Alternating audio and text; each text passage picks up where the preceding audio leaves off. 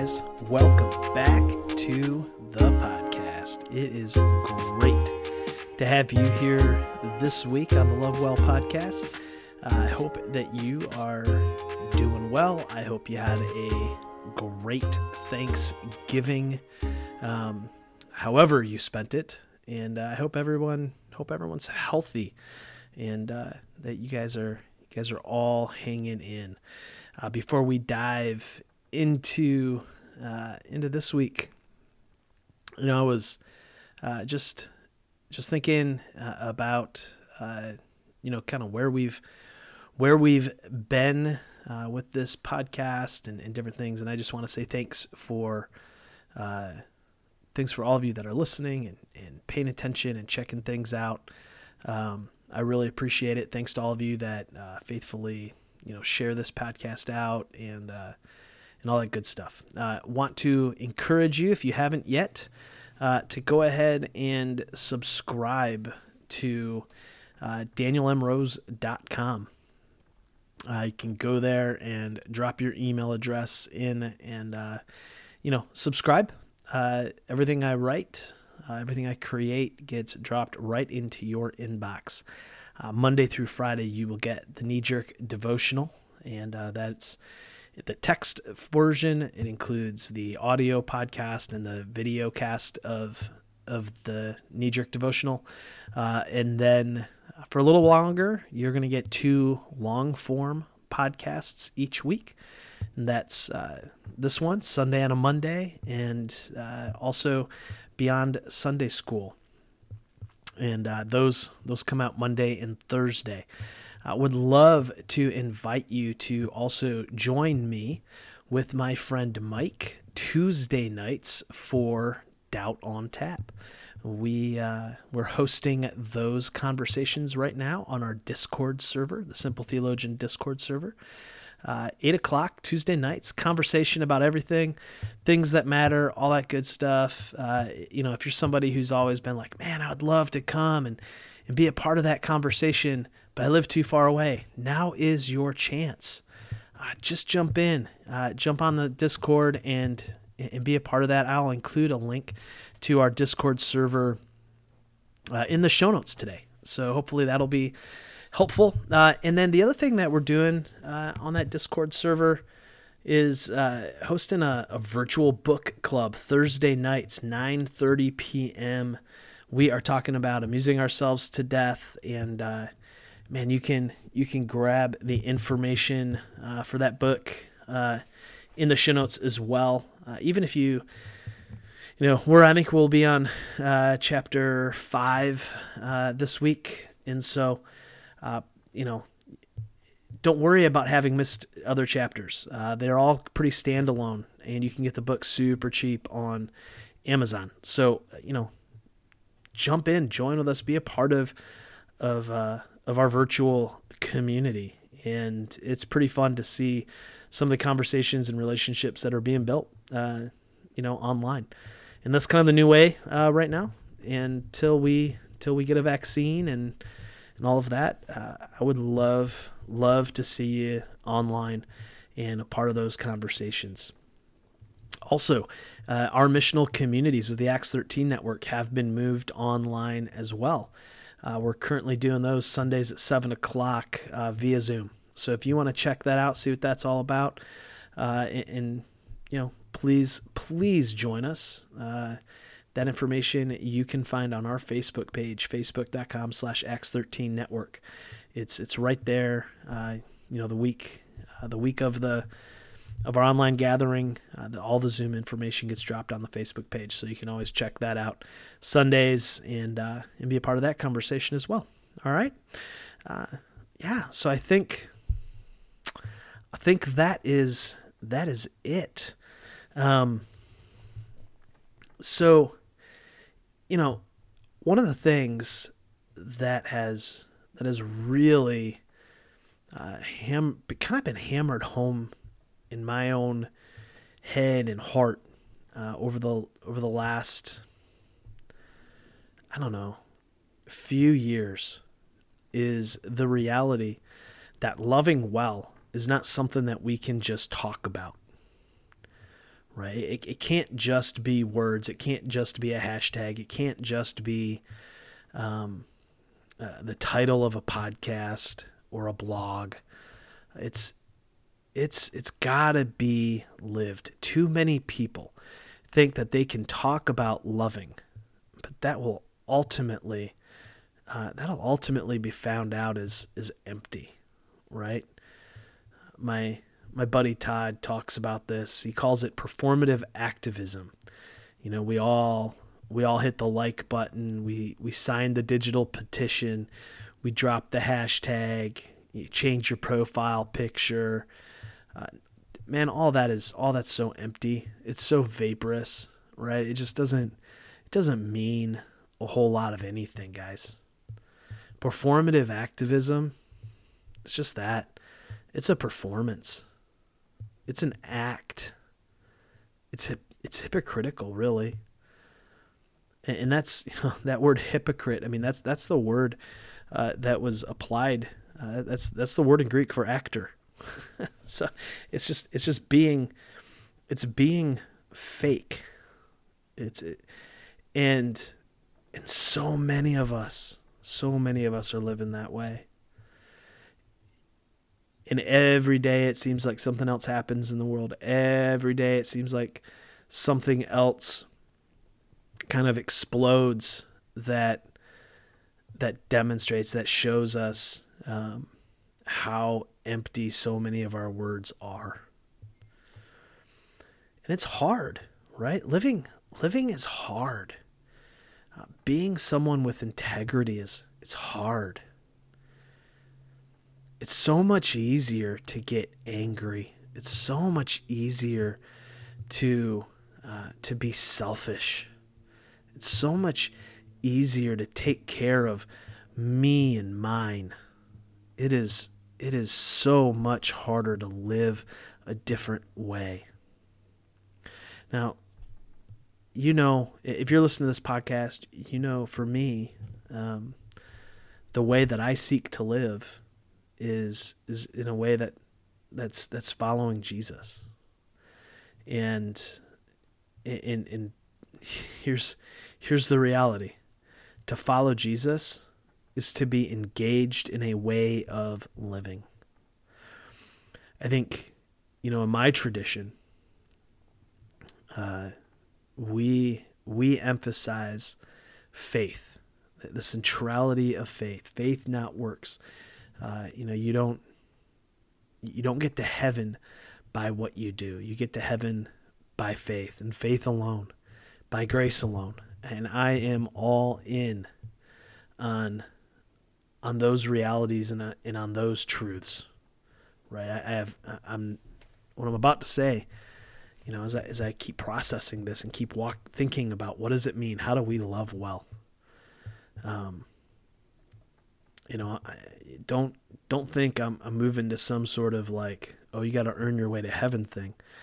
No, that's not it. But our faith, has to have a quality to it. There has to be something to our faith. Our faith has to match up with the way that we live. I love the fact as I go back through and I read through the book of Acts, or you read back through, early church history. And it wasn't called Christianity. It was called the way. We need to get back to some of that, don't we? Don't we need to get back to being a people who follow the way, who are trying to follow after Jesus, whose lives are reflective of his, whose lives look like Jesus's life. People who are trying to live in such a way that they look different from the world around them. That we're not in some sort of pursuit of power. We're not just chasing down a seat at the table, but that we are living a Jesus way, a way that is focused and emphasized, blah, blah, blah, I can't talk, that emphasizes self-sacrifice, that emphasizes the offering of oneself for another, that emphasizes a submission to one another out of love for neighbor and love for enemy. There's there's this great saying by a guy named Dietrich Bonhoeffer in his book, The Cost of Discipleship. Great book, you guys. If you haven't read it, read it and be discipled by one of the great Christian minds. One of the kind of guy who I know I really I would like to be like. This was a guy that was willing to practice self-sacrifice in the ultimate kind of way. I mean, he stood up to Hitler. He stood up to National Socialism. He said no. He went against the grain of the church, and he said no. It's pretty great. And in the Cost of Discipleship, he talks about the difference between cheap grace and costly grace. And as I look around and as I think about the way so many of us talk about faith, not works, we are out there selling cheap grace. And I think it's something that we got to be way more aware of, way more careful about, because if we're not careful, if we don't wake up, we're going to find out that we haven't been about the kind of faith that saves us. Bonhoeffer, he wrote this. He says, cheap grace is the grace we bestow on ourselves. Cheap grace is the preaching of forgiveness without requiring repentance, baptism without church discipline, communion without confession. Cheap grace is grace without discipleship, grace without the cross, grace without Jesus Christ living and incarnate. Whew. In other words, cheap grace, that is much of American Christianity. I mean, here's the deal. Without this kind of grace that we see in Jesus promoting, without the kind of faith that we are called to live, our faith becomes something without any value because it doesn't translate into anything.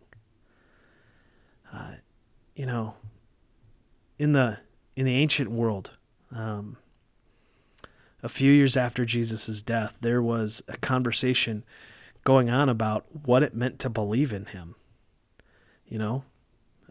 How would faith look?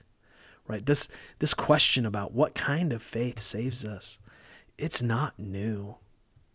This discussion, this argument, this struggle to understand, it's not a new thing.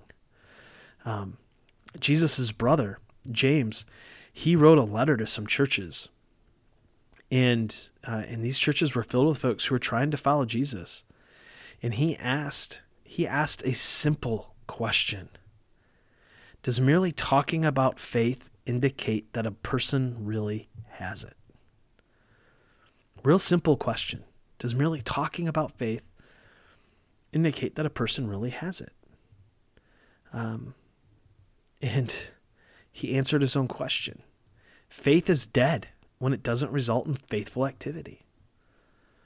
Now that makes a lot of people uncomfortable. Some people really don't like the way that James talks about faith.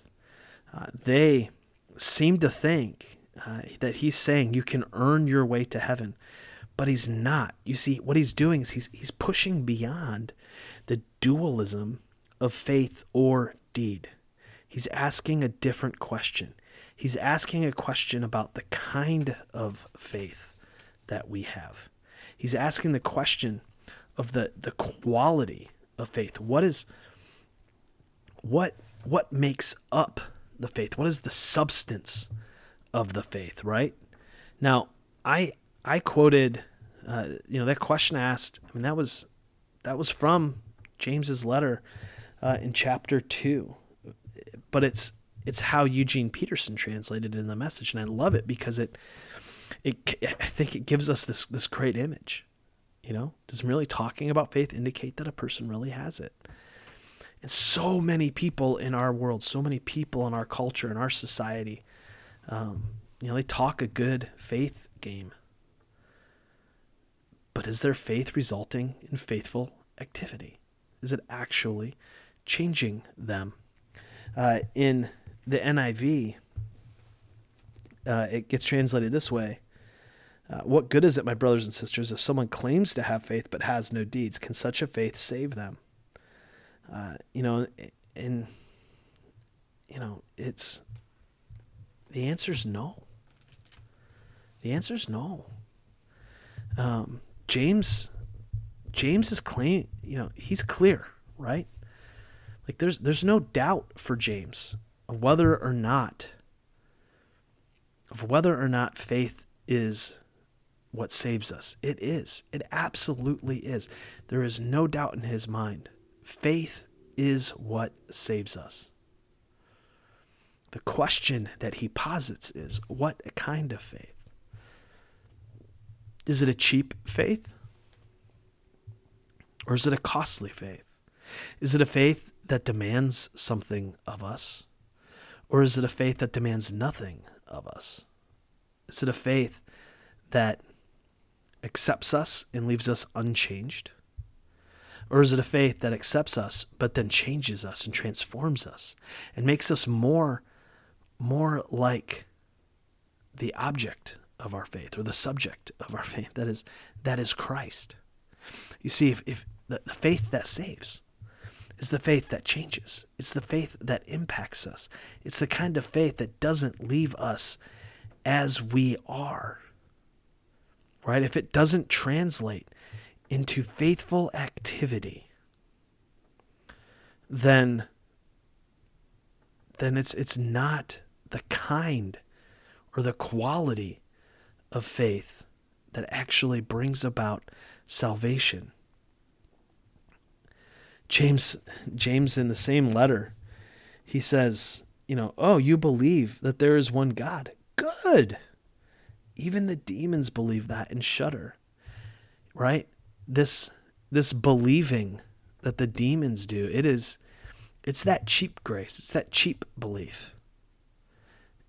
They believe that, demons don't doubt the existence of God. Demons don't doubt who Jesus was. Demons don't question whether or not Jesus rose from the dead. Are they saved? No. Demons may have, from a person of faith's position, demons may have a perfect belief. They don't doubt, they don't question. They believe, but they're not saved. Why? Because the issue is not simply whether or not you believe. The question is, what kind of faith? What kind of belief do you have? You see, the type of faith that we need to have, the type of faith that leads us to a place of loving well, it's a faith that transcends easy beliefism or just simple acknowledgement of a particular situation. It's easy to acknowledge that, yeah, Jesus lived, Jesus died, Jesus rose again. I acknowledge that. Yeah, that's not faith, guys. If your faith doesn't take you on the way, if your faith doesn't change how you live, then James asks the question, is that the kind of faith that saves? Eugene Peterson translates it this way. He says, do I hear you professing to believe in the one and only God, but then observe you